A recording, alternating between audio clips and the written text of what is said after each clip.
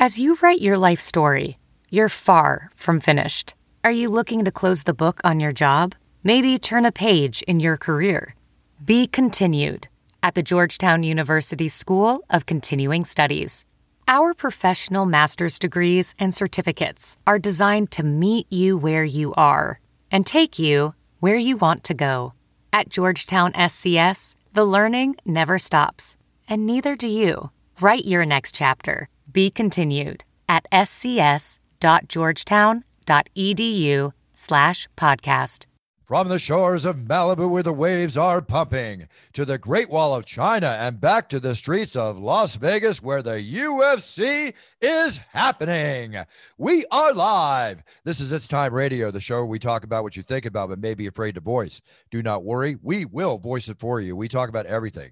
UFC, film, politics, President Trump, President Biden, you name it, we talk about it. It's sex, drugs, rock and roll, no holds barred radio, folks. And we got stuff to talk about today, coming off a big show on Saturday for the UFC. I'm here with my partner and co-host, TJ DeSantis. TJ, I am still amped.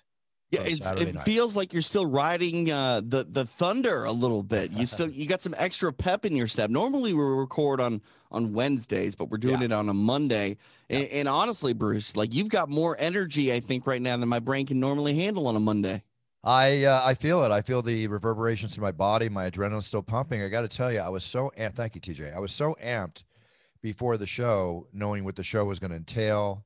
Of course, missing the Ortega fight, with Alex and all. I was really, really looking forward to that fight. But the 10 fights we had on Saturday night, from beginning to end, from prelim to end, were just rock and roll city. Yeah, no, 100%. It was an amazing night. And I don't know if it was maybe the added fans, and not really fans, but like there were more people in that room than normal. They were actually talking about it on the broadcast. And maybe it's because that energy was there, but I felt like you had a little extra something in the octagon on Saturday. Am I off base on that, Bruce? No, you're not off base because, I'm always up for every show. And as I always say, that I go out to prove myself every night. That it's my first night when I walk out. But there are some shows that you just subliminally, what goes through, speaking personally, what goes through my body is just even more of an amp. Right. And sometimes it'll happen like, John Anik and I will spend time together before and after the show. And, we can actually tell each other the amount of work we have, him especially with all his pre-prep and everything else. We go over the fights and we amp each other up. And also, too, when I walked in and I saw that there was like, 20, 30 or more seats added. Right. So now we got people in there, and then people started coming in, and Paul Anka, the great Paul Anka, legendary Paul Anka, he comes up to me and, Bruce, nice to see you again. And I remember I met him years ago, and it was just, what a gentleman, right? And he's like, I want you to please say hi to my sons. They would like to meet you. And he introduced me to his girlfriend. And wow, it just started feeling like normality. A little normality was coming back. And then I walk over and, Kourtney Kardashian's there with Travis Barker. And Travis, I've met him, numerous times over the years, a huge UFC fan. And they were all, cuddled up and enjoying the show like couples do. And next to them is Machine Gun Kelly and Megan Fox. And it looked like a fun time, Bruce. It just looked like a fun time. The Fertitta brothers were there. Really? Lorenzo and Frank were there. It was great to see them. I haven't seen them in so long. And, there were other people that came in. And then afterwards in the back, there was a room where, now let me preface this. Everybody, we are in COVID-19 pandemic issue times. Okay. Right. Sure. So I know you saw the show, and you all know, if you watch the show, my show here, how COVID safe I am. Okay. I've been vaccinated. I follow all the COVID protocol. We all know about that. So there was a room in the back, like a green room, food, bar, people were mingling a little bit. Right. You still, wearing masks and, all that. But here's the thing. Everybody had to be tested coming in. Right. You could not enter that arena unless you were tested. And so, celebrity or not, had to be tested. I'm still a little nervous about shaking hands and talking to people personally, but, got a little more comfortable, but I still kept up my COVID guardian barrier. Right. Yeah, but I had as you do. Yeah. But I mean, taking off the mask and take a picture, real quick, holding my breath or something like that. I had no problem doing that. But aside from all that, it was just, it added a sense of normalcy, shall we say, to the show, maybe a pre-prep of the fact that, like Dana told me Saturday night when I saw Dana for the first time, Dana, how you doing? We always exchange our words before or during the show, whenever we see each other.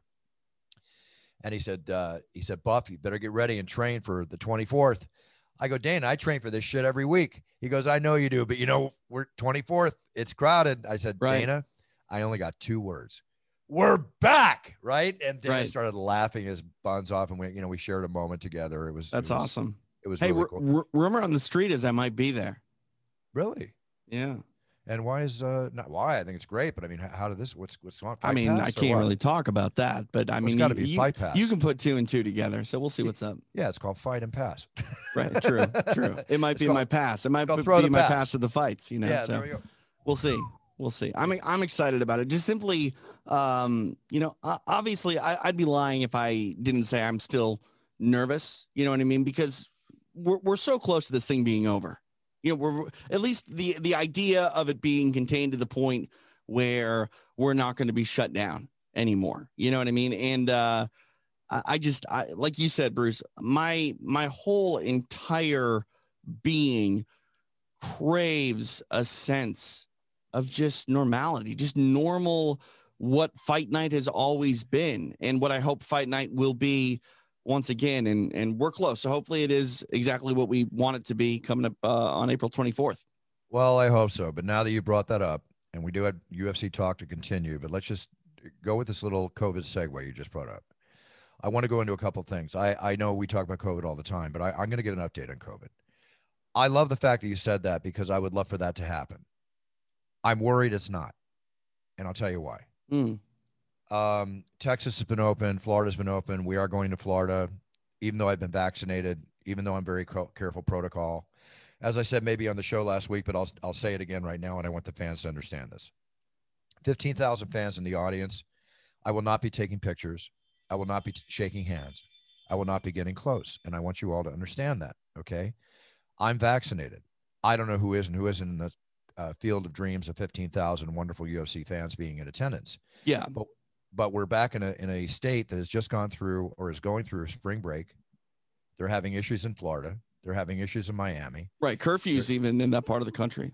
Curfews, crowd gatherings. I saw one thing, 5,000 people sardined in a concert, which I think is beautiful. But at the same time, I think we're losing track of the reality where we're at.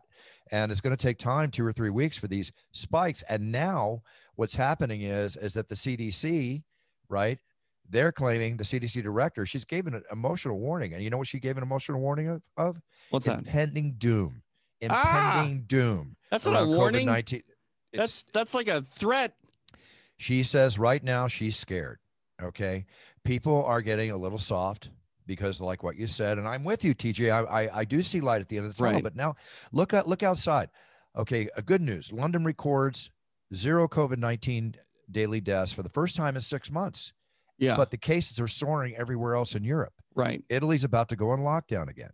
Yeah. Right. The Philippines now has ordered more than 25 million people into lockdown over Easter as COVID-19 cases soar. These are areas that have been locked down like we've locked down. Oh, I know. That's my biggest fear, Bruce, is that's my biggest fear. We're almost there. Let's not fumble at the 1 yard line.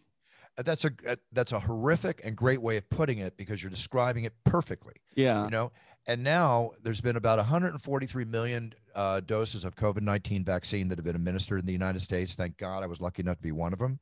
I got the Johnson & Johnson, by the way. That's the one shot and done, right? That's the one shot and done. Now, I will tell you, the people that got it with me, and I got it the day before the show last week in Vegas, not this weekend, but the weekend previous. Right. I almost questioned, should I have gotten it the day before the show, because I didn't know what the after effects would be. And this is the single dose. How'd you feel? Well, people that got it with me went into fever. I mean, I talked to, they went into fever. They were, what about you? Horrible.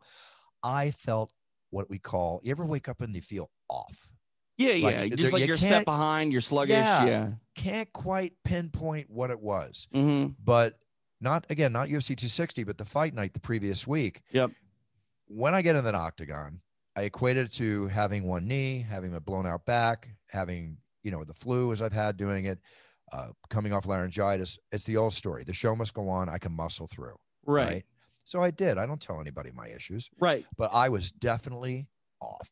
And the thing is, Bruce, that may or may not have had anything to do with the shot itself. You know what I mean? Like sometimes we're just off. Yeah. Like, What bothered me though, it continued for about 3 days. So right. the only Yeah. common denominator I could give it was the vaccine. But But it was the so, problem is though, too, Bruce, we're in flu season. Like we are. We're at the tail end of flu yeah, season. yeah. So who knows? And this is my thing. And you said this, going back to the arena and not taking photos with fans and things like that.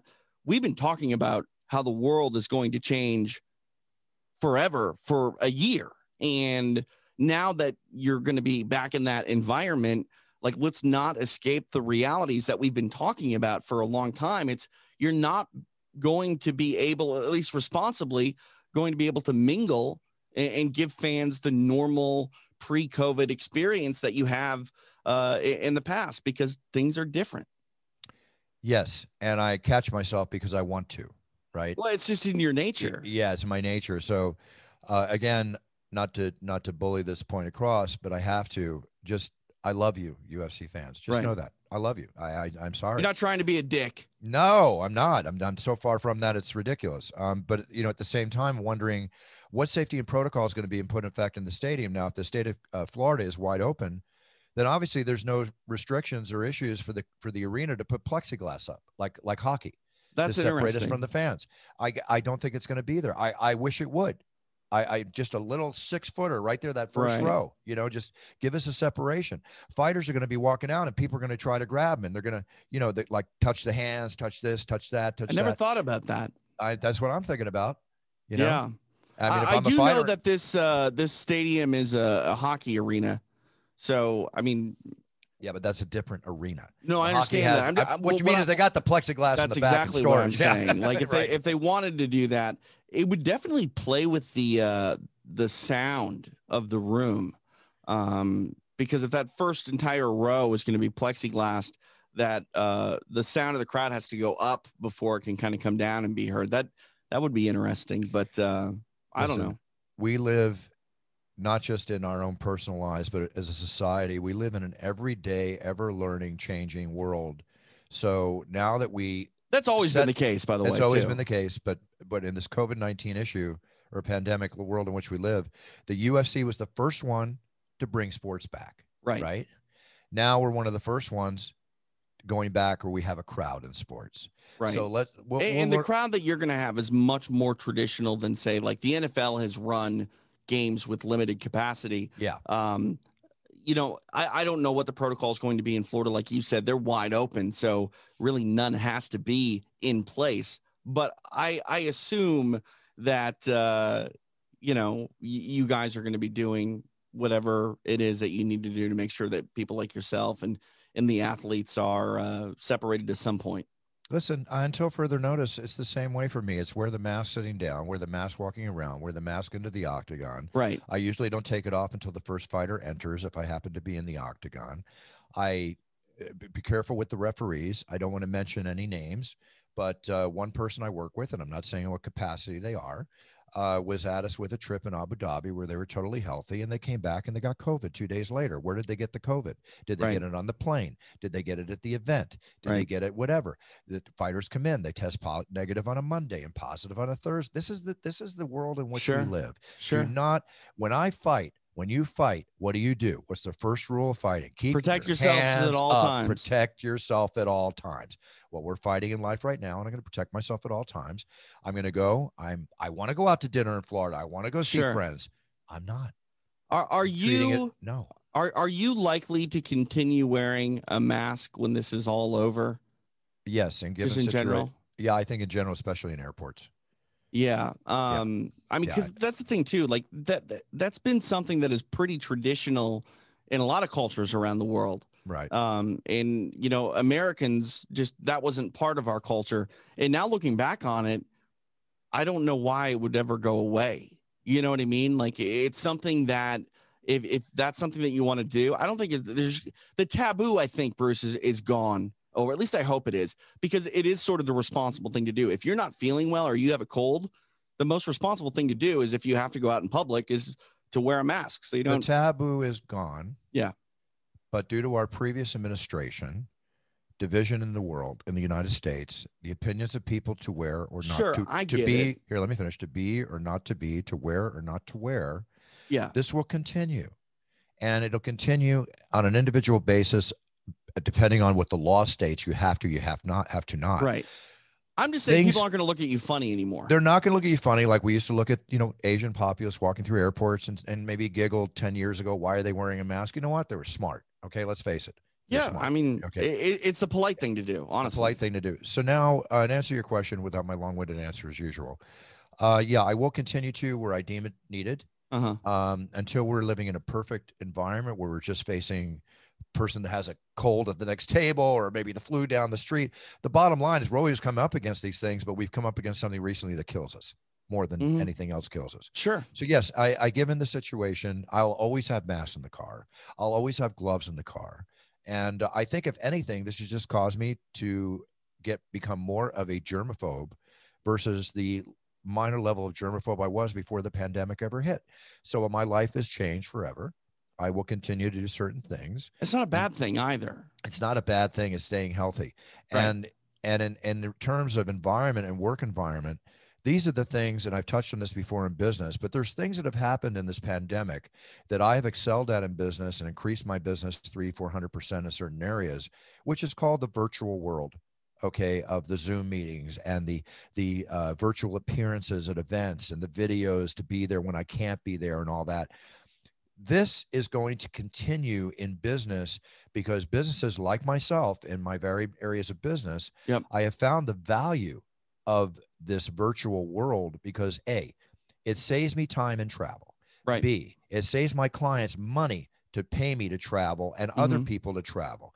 C, it creates a very simple environment to get the same punch that they would fly me out and spend tons of money on me for, which they'll still have to do for me to be part of their event, whatever money they care to offer me. But they're going to save a lot of money. And I'm going to save a lot of time. It's more efficient. I can be in 5 places in 1 week where I could only be in 2 previously. Right. I'm going to continue to do this type of work unless I have to be there. Okay. Like Poker After Dark wants me to go play poker, right? On TV. Damn it, I'm going to be there. Right. Yeah. But if they wanted me just to announce it, well, here's your video, baby. Go play it on the air. Okay. Yep. You know, that's just, I'm serious. It's proven to be very successful, and companies are realizing their bottom lines are loving it and their profit margins are loving it. Think about it. Think about all the buildings that have had, people in the office working that they found through COVID, they don't need to have in-house anymore. And if you don't need those people in-house, you can reduce your square footage immensely. My wife works for a pretty big company here in Southern California, and they've talked about going back to work, and they keep pushing the date back.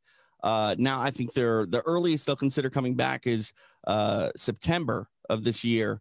And I personally don't know if she'll ever go back to work because she does a job, Bruce, where she doesn't have to be on hand. And, even if they were back in the office, the meetings are so efficient through Zoom that I don't know if they'll get away from that because they can just plug in and do things that way. And I think we're going to find out that a lot of people that used to have to go to work every day are no longer going to have to do that, in their lives for the most part are more fulfilling because they're not sitting in traffic. They're not doing things that sort of destroy a good portion of their day in transportation. And it's a step in evolution in a lot of ways, I think.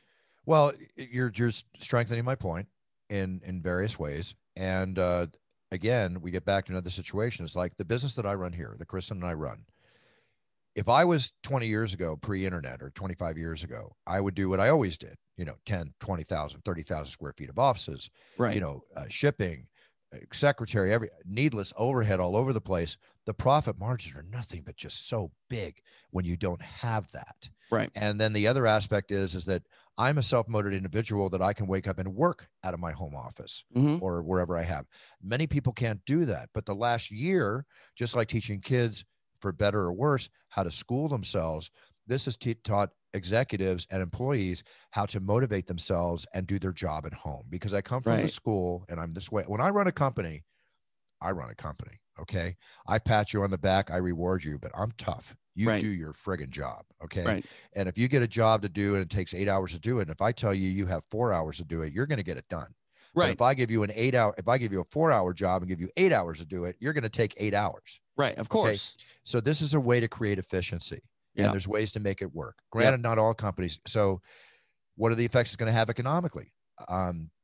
Tremendous for the companies in different ways. And at the same time, maybe it's going to affect other areas because there's not going to be a lot. Well, there's going to be positives and negatives. Right. I think the biggest negative is the social aspect of things, because big negative. While I feel like there are a lot of things that we can do at home and maybe should do at home for the sake of convenience, ease, economically speaking, I think it makes more sense, whether it's for the business or even for the average person who spends a significant chunk of money commuting for work. I do feel like schooling and school age kids have suffered immensely.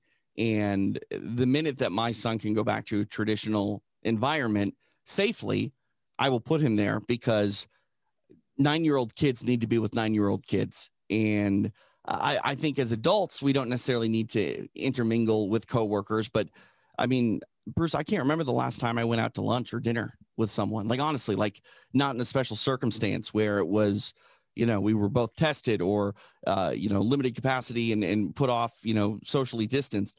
I miss that interaction, and I hope we can get back to it again. But that's really the biggest downfall, I think, and the biggest negative of all of this is the deprivation of human contact. Well, like we talk about with the young kids, like my boys, Henry and Rupert, like every other boy and girl around their age of 13 and 15 and 16. The social interaction they're losing is more detrimental to their future 100%. The social interaction that we're losing. Right. I mean, they're coming into manhood. They're coming into the manhood and womanhood. So more important, but also for us too. A lot of lonely people out there, a lot of depression, a lot of suicides, a lot of, we've read all these horrific things that happen. And this is all explanation of to why we need to interact. We need to communicate. We need to be able to date and socialize without worrying about hospitalization and dying. Right. Okay. Yeah. And that's what we got to get back to. Right. And it's, and communication is key to everything in life. Socialization is key to mental health and everything in life too. Interaction, being single today is very difficult for a lot of people. It's not the same, but in a work environment, this is where a lot of people meet their dates and their mates and their friends and everything. That's the beauty of working and interacting and all that. And I hope it all comes back comfortably. I've never worked for a company where somebody at some point didn't find someone within the building to go out and have a few drinks with and become a little extra friendly with. Yeah. Whether it's drinks with the guys, or you meet a girl you like, or the girl meets the guys, whatever. Yeah. Although I do come from the school, and I'll put this out there, everybody, through trial and error of my life and owning all the companies, I don't recommend dating where you work. No, I'm just going to put that out there. It's something that's not always going to work out the best to your advantage. But even in the platonic sense, there's something to be said for team building by going out and just getting away from work and having a drink or having a meal. And it's your peers, it's your teammates. Yeah. Right. It's you play soccer, you play football, you play baseball. You want to go have drinks afterwards. I want to know who the people are around me on a daily basis. Absolutely. That's the beauty of going to work. But at the same time, what we're talking about is the beauty of getting along by yourself and working in your own environment. Right. Because that's for me, Bruce. I've known this prior to COVID, but I'm not one that enjoys working from home. Mine is more functionality.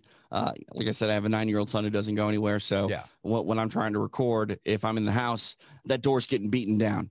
But beyond that, I just like the separation. I have a ritual that I personally love, and that's listening to a podcast or a radio show on my way to work and getting caught up with the world's events. And I've been fortunate enough to not lose that during this time. And if you take that ritual away from me, a little part of me is going to die. Honestly, a little part of who I am is going to go by the wayside. And I don't like that. So, that's another thing too. We talk about evolution. I think people have started to learn about themselves and evolve and adapt the way they need to get that peace of mind. I remember listening to a comedian about 6 months ago. I can't remember who it was, but they were like, no one can use the excuse, Bruce, anymore of, if I just had more time on my hands. I'd clean the garage if I just had more time on my hands. Well, you've had nothing but time on your hands. If you haven't cleaned that garage yet, it's never getting cleaned. No. If you haven't done it yet, you're a procrastinator in that area. It's not going to change. Just accept the fact that you're not capable of doing the things you think you are. Yeah, exactly. But also in the benefit of us in our natural environments before COVID hit, we're used to working in our our aloneness. You know, Sure. I'm good at working alone. I like I'm good at working in solitude. front of crowds. I like solitude. I'm used to it. People weren't used to it, and they had to adapt to it, and hopefully they have. And moving on, let's just all hope for the best. But yes, the light at the end of the tunnel is coming through. But when I read about these other countries closing down, and I read about 540,000 plus deaths in the USA, Right. and I read about the openings and everything else, New remains to be seen. variants and all that stuff. The variants, the whole bit remains to be seen. Let's see. Let's hope for the best. It is, but there is definitely light shining at the end of the tunnel. Okay. We've done the COVID talk. Let's get back to, before we get in the news, I want to get back to a little UFC talk. Okay. Saturday night, UFC 260. Again, the excitement I had within myself when I'd walk in the octagon, even though there were maybe 40 people more than were ever there for the last number of shows, I found that the excitement within myself, my adrenaline, everything was pumping. I had a fun time announcing the show. Great time watching the fights. Wish Ortega and Alex happened. Would have made it that much more of an evening. But let's go through a few of these fights. Okay. Commonwealthy, Malarkey. Yeah. No, that was crazy, right? It's crazy, right? Jeez. Yeah. Oh, wow. I mean, what can you say? Awesome. Yeah. I mean, Awesome. Commonwealthy had no idea what happened and was asking people what had happened. And, that's a good knockout when that's the case. Yeah. If that's the proper way to put it, it is. It's definitely a good knockout. That's the case. And Miranda Maverick and Jillian Robertson. I mean, Miranda Maverick is incredible. She's a PhD candidate teaching class, like really? mid UFC fight week. Yeah, she was running classes while she was in her hotel room. Wow, she's incredibly awesome. An amazing. So she fought at Invicta a bunch before going to the UFC, and I would always tell Miranda, like, no matter what I accomplish in a day, Miranda Maverick will always make me feel lazy because she's at the top of her game, professional fighter, and also, again, a PhD candidate at Old Dominion University, and is constantly getting better. And Jillian Robertson is no joke, especially in the floor. Dean Thomas, trained black belt, very, very talented. And Miranda was able to basically shut her down. Two judges gave her 30-27, 129-28. I thought it was really interesting. In the second round, Jillian Robertson had gotten Miranda to the floor and looked like she was going to get a superior position multiple times and had her back, but with an asterisk, Bruce. The 2.5, 3 minutes that she was on the floor with Miranda, she never once got a hook in. She never once secured that back. Right. And that's really impressive because I said Robertson is a high level black belt, and Miranda Maverick just shut her down. Yeah, no, she did. She did. Powerful girl too. Mm-hmm. Powerful. Grew up on a farm. She's farm strong. Wow, it's Matt Hughes' strength, flyweight.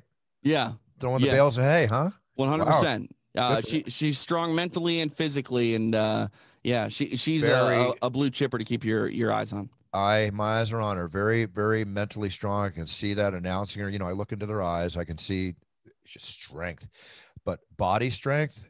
She's a bull, man. This is one of the strongest flyweight women I've ever seen. Naturally. It'll be interesting to see if she can stay at 125. She does have a difficult weight cut, but as long as she's comfortably making it, she's going to be a handful for anybody.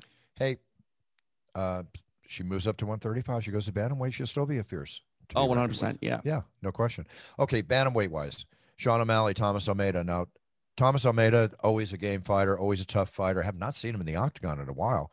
Sean O'Malley coming in. I won't say that Sean O'Malley had anything to prove, but I think Sean O'Malley to himself had something to prove. He always has something to prove. Yeah, he's that kind of fighter. And, it's not so much, I think, watching Sean and having him on the show and talking to him, but watching his after comments and everything.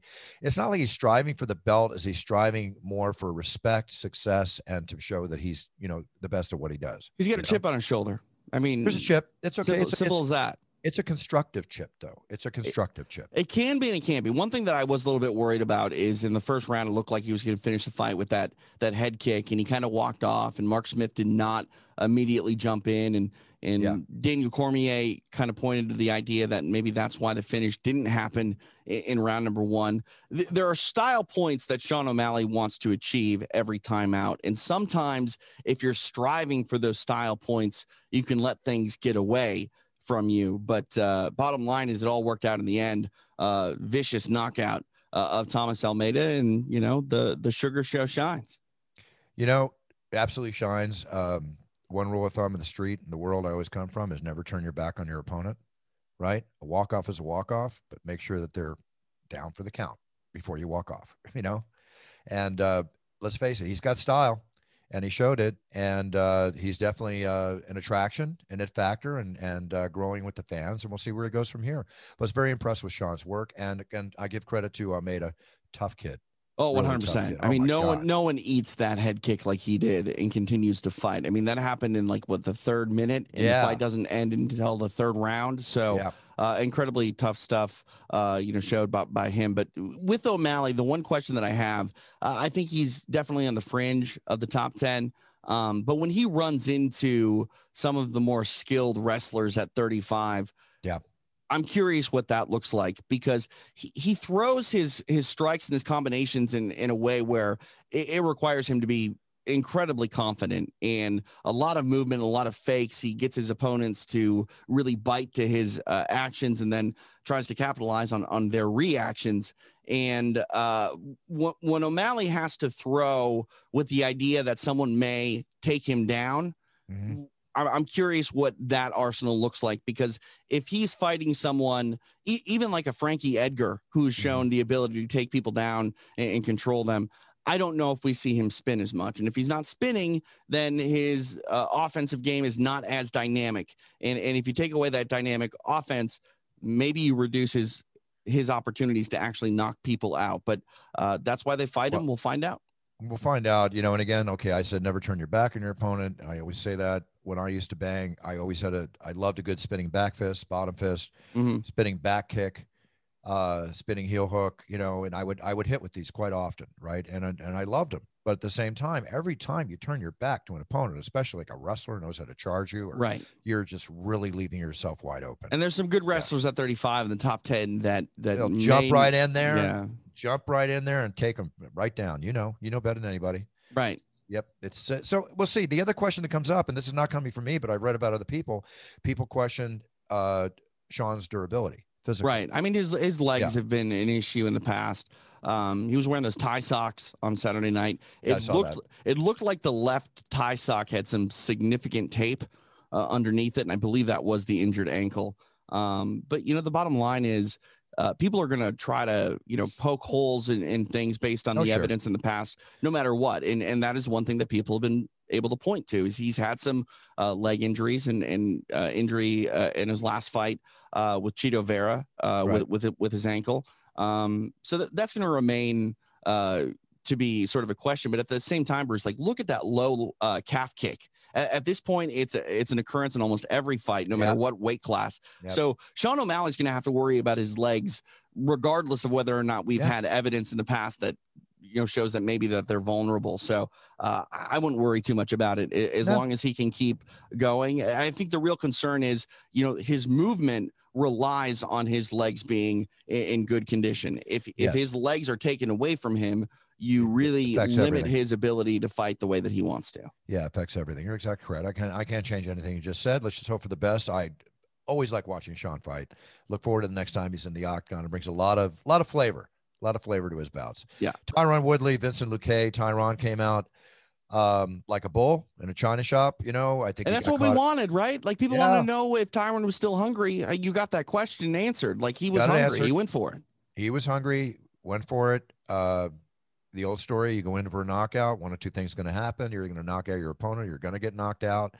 I was, as soon as I saw that he wasn't lifting his arms, I knew this was going to be close to the end. Sean, Tyron, please lift your arms, cover your face. I actually was yelling a little bit during this fight. I'm not out of character. Yeah. Because lift your arms, Tyron. When you can see it coming. Yeah, it's hard not to vocalize it in some sense. I got my little table with the Apex. I'm telling you, I love this atmosphere. It's great. I'm such a fan, and Vincent Luque is such a beast. Oh, God, he's a beast. Porrada, that's the name of the word for Vincent Luque. Right, yeah.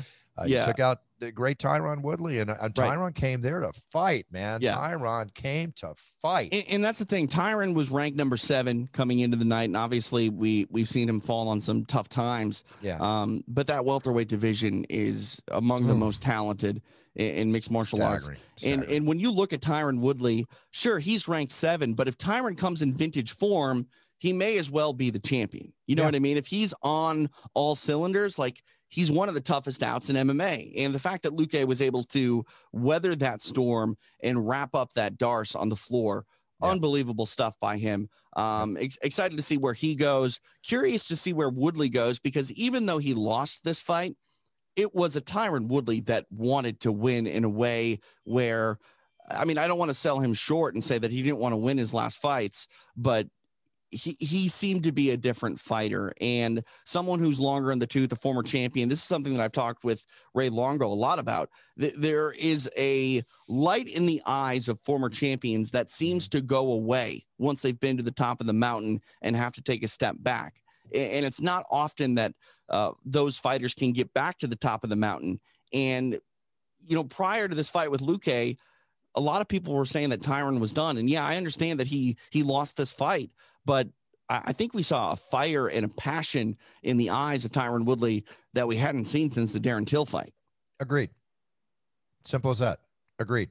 I had a chance to talk to him after the fight. We were walking back. I was leaving the arena. In so many words, you know, Tyron saw an opening for the knockout, and he went for it. Yeah. And like I said, you go for the knockout, one of two things are going to happen. He was close. He was very, very close. So speaking of close or not so close, let's get into the heavyweight. And again, Tyron, I want to see you back, Tyron. I want to see you back. Vincent Luque, I'm smelling gold for this kid. You know, we'll find out. We'll find out. It's good. It's in his future, and potentially, you know, he's got it. And it's nice to see, you know, the Brazilian, you know, still putting out some really top-notch fighters. Sure. They do so often. Stipe Miocic and Francis Ngannou. You know, sure, take number 2. Wow, Ngannou. The stuffing of the takedowns, the wrestling moves around the back from front to rear, the patience in his striking. Cardio-wise, we don't know. Is his cardio really up to snuff? It wasn't enough of a test of cardio, but it was a test of cardio. I actually think it was. I corrected myself there. It was a test of cardio. Yeah. And he shined. I would have liked to seen it go into the 3rd or 4th round for reasons of whoever made the best man win, but the best man did win. Right. Devastating knockout on what is considered the greatest of all time heavyweights in the UFC, and Stipe Miocic. We had on the show last week, you know, friend, great guy.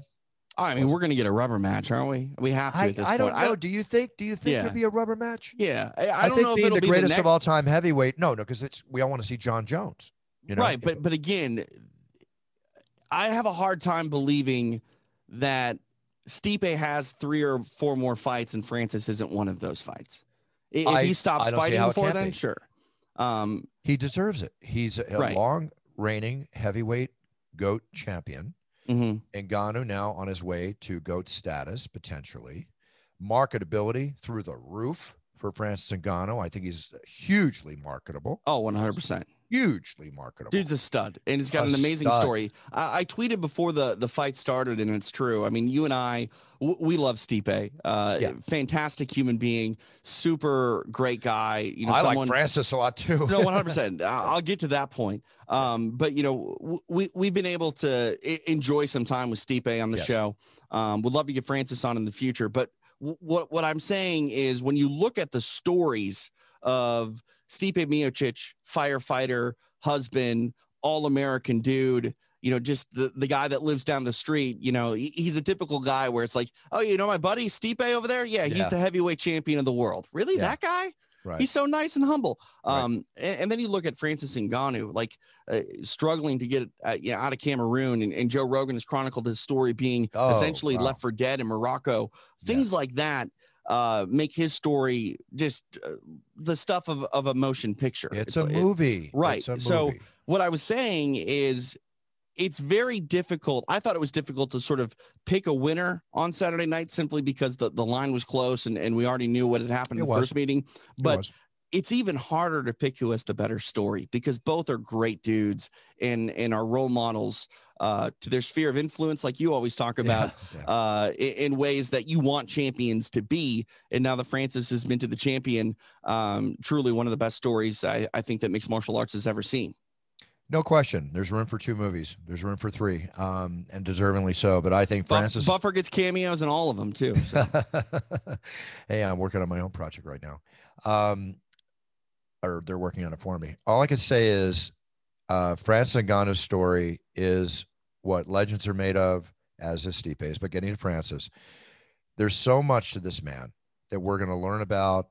And as long as he defends and maintains and reigns as heavyweight champion, this is going to be a very glorious reign to watch. I think it's going to be very cool, very classy. And it's a great story, no matter what. I'm telling you, he's one of the most marketable athletes in the world right now. You think he's going to fight John Jones? Well, that's what John wants. That's it. I'm sure he would love to. I mean, back at the Brinks truck, like, do we do whatever we need to do to make it happen? Because that's got to be a pay-per-view that goes through the roof, right? I think it would be the hugest pay-per-view in the history of the UFC. Over 2 million buys? I think it would be the biggest pay-per-view. Okay, you're drinking the Kool-Aid a little too much. I think it has a shot at becoming potentially the biggest pay-per-view that we had. Has John Jones ever broke a million? I don't think John Jones ever broke a million yet. But this is the thing. And again, I'm going on a big statement by saying that. Let me rephrase it and say it'll definitely be in the top 5. The reason I say that is because with the heavyweight title, the heavyweight image, that's what it brings to the table. I was just thinking about that because John Jones has been heralded as the greatest of all time, pound for pound, for a very long time. A lot of people believe that John is the most talented fighter to ever. Now he's going to go up against King Kong. He's going to go up against, If he's fighting for the title that, in my mind, mints you the baddest man on the planet. Yes. It's hard not to think that would carry over to casual fans. That maybe, yeah, you're right. Every media outlet is going to be all over this. I don't think it will outdraw Khabib and Conor, but top 5 is a realistic goal. Top 5. Yeah. Top 5. But it does have a chance. But top 5. It's like John Jones' story, right? John Jones' popularity. Yes, he's not light heavyweight. He's going for heavyweight. This is a major move. This is even a bigger, more attractive move than when the legendary DC Cormier moved from light heavyweight, back to heavyweight. Okay, I don't know about John getting hit by Francis. That's something that we don't know. This is my next question. Here's how I see this. Okay, I'm not saying who's going to win, but John Jones is going to have to be on the move. Yeah. He's going to be moving the entire time. There's no moving straight in on Francis Ngannou. You've got to be moving. Stick and move, stick and move, stick and move. Do not grapple and do not get hit. I mean, I think he has to grapple at one point or another. He's going to have to grapple. But the thing that is interesting about John is, like you're saying, if he's able to stay on his bike and move and get in and out and not get hit, that's definitely the best path to victory for him.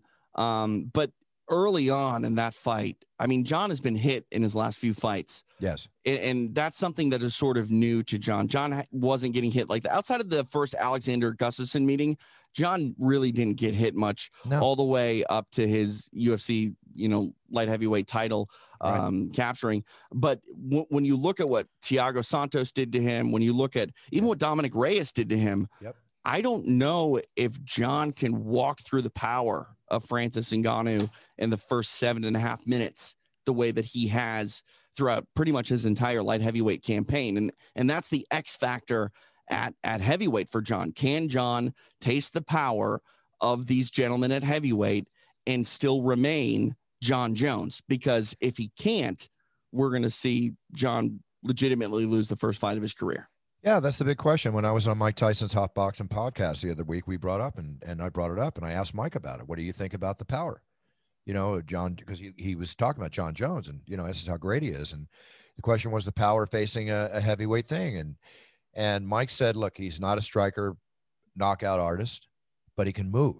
Right. And he can do so many different things. Fly he's through an athlete. the air. He's an amazing athlete. He's going to have to approach it like Spider-Man would be taking on, the big monsters he takes on. Move, right. move, do whatever it takes. And that's great. Move. If John can do that, that's great. But with someone like Francis, it just takes one. It just takes one punch. But one thing I was also impressed on Francis about is I love the calf kick. I love the head kick. Right. It's like I love the wrestling super maneuvers. Patient, super patient. And that was the real sort of question about whether or not he would be able to overcome some of the issues in the first fight. I get what you're saying. Like, I don't know cardiovascularly, like if Francis was a significantly different fighter, but I do know that he was able to stave off that wrestling offensive early and not, get worried about it to where he wasn't sitting down on his strikes. You mentioned throwing kicks. Like, more often than not, if you're worried about a takedown, the last thing you're going to do is take one of your feet off the ground. With Francis, he showed a lot while also simultaneously keeping a lot left in the bag as far as where he's at evolutionarily speaking. So, like, I'm curious if John were to fight Francis, the fight's got to get to the third or fourth round. I really believe that. From rounds 1 to 3, Francis is the more likely winner at any point. But once it gets past that middleweight point, John Jones probably going to be the favorite. I think no matter who Francis fights, you just put out the basic design of the fight. Right. It's like Tyson, when Tyson was fighting, it's like if it went past the third round, it's almost Tyson saying to himself, why is this guy still standing? Right. The blueprint is there. It's just whether or not the execution can be done. And even if you fight the smartest fight, like I said, if you make one mistake with Francis, it might be the only mistake you make in the fight. Exactly. Listen, he did nothing but impress me. I can't wait to watch him as he progresses. Stipe, all the best to Stipe. He will be back more than likely. And Stipe's in the driver's seat right now, if you think about it, because he's the greatest statistical heavyweight of all time. Right. He's already got a win over the champion in Francis Ngannou. If Derek Lewis or Francis have to fight one another, Stipe could take the winner of that. If John Jones fights Francis, Stipe could take the winner of that. So while Stipe is no longer the heavyweight champion, he's kind of waiting for the next contender to solidify themselves for him to fight still. That scenario you just put out is a scenario I believe to be the true case. It's either Jones or Derek with Stipe catching the winner. That's what I see. Right there. Francis. Jones or Francis. Yeah. Excuse me. Yes. Pardon me. Yes. But I mean, that's the thing too. Derek Lewis owns a win over Francis Ngannou. So if Derek were to fight Francis, maybe they can't come up with the money for John. Then I mean, one of those three men will be Stipe's next opponent, I think. All right, let's just go one more thing and then we'll get off the fight game. If they can't come up with the money for John, okay, think about this. John's been spending months gaining weight and training to be a heavyweight. Right. There has to be money for John because we want to see John fight at heavyweight. So there has to be a deal made, and I believe there will be a deal made. That's my belief. If for whatever reason John doesn't take the next fight with Francis Ngannou, it's going to be one of two reasons. One, for whatever reason, they weren't able to make his price point, which I don't see them not being able to do. Right. Or two, John just wants more time. He wants to find himself as a heavyweight.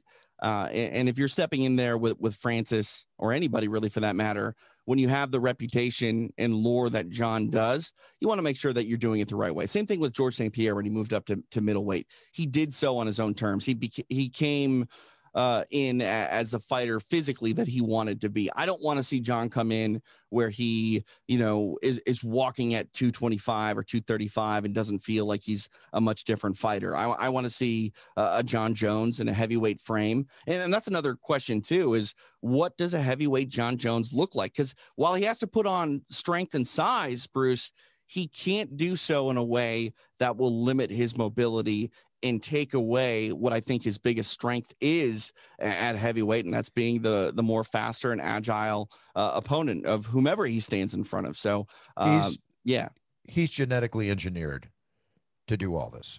His body, to me, is genetically engineered to adapt and form into exactly what it needs to do. So we'll see. We'll find out. That's great and all, but if he gets hit on the button, it doesn't matter. I don't care who you are. You get hit on the button, especially by a beast like Francis Ngannou. It's good night, Susan. You're out. Right. Yeah. Okay. Again, entertainment, UFC providing it.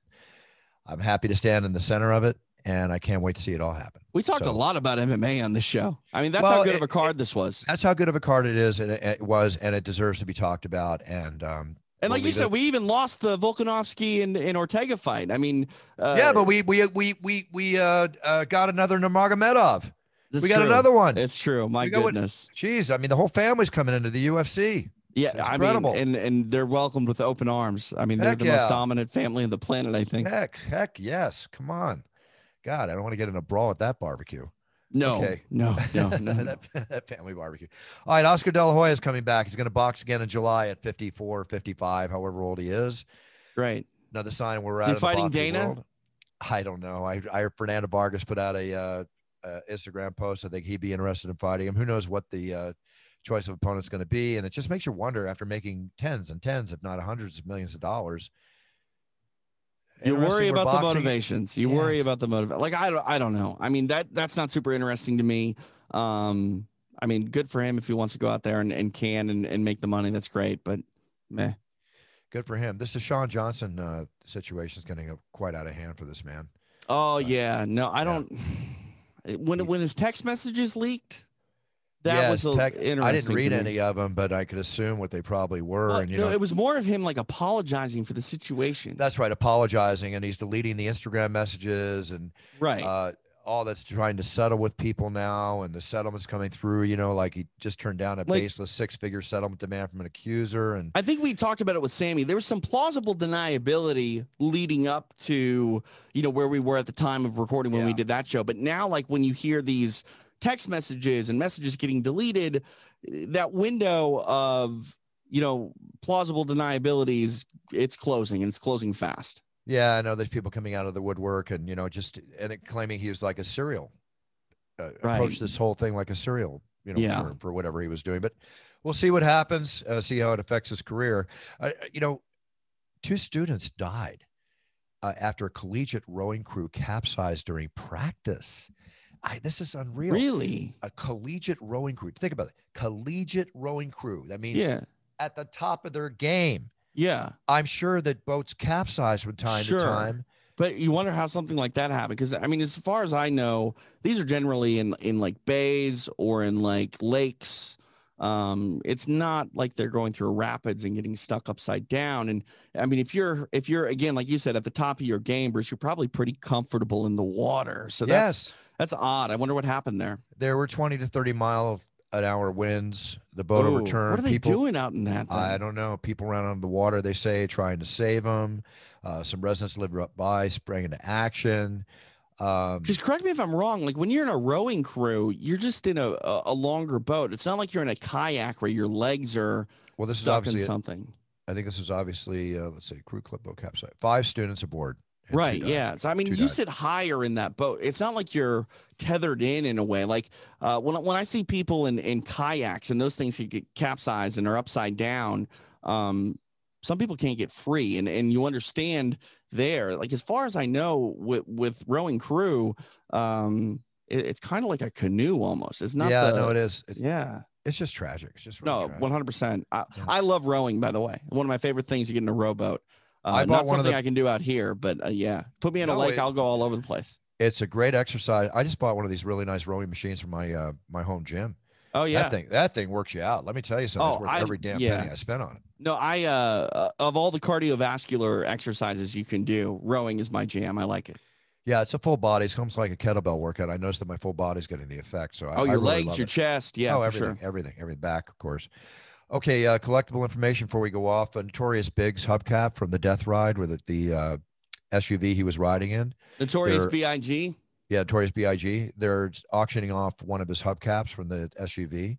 They expect the hubcap to go for $150,000. That's one of those Again, things. It's a morbid thing. I mean, we've talked a lot about that stuff. Like, I don't want to own something where it's famous for being part of a crime scene. You know what I mean? Or like the serial killer memorabilia that's out there. People buy up like crazy. I mean, I understand the allure to it in the sense that, like, maybe if you have like a dark museum, sure.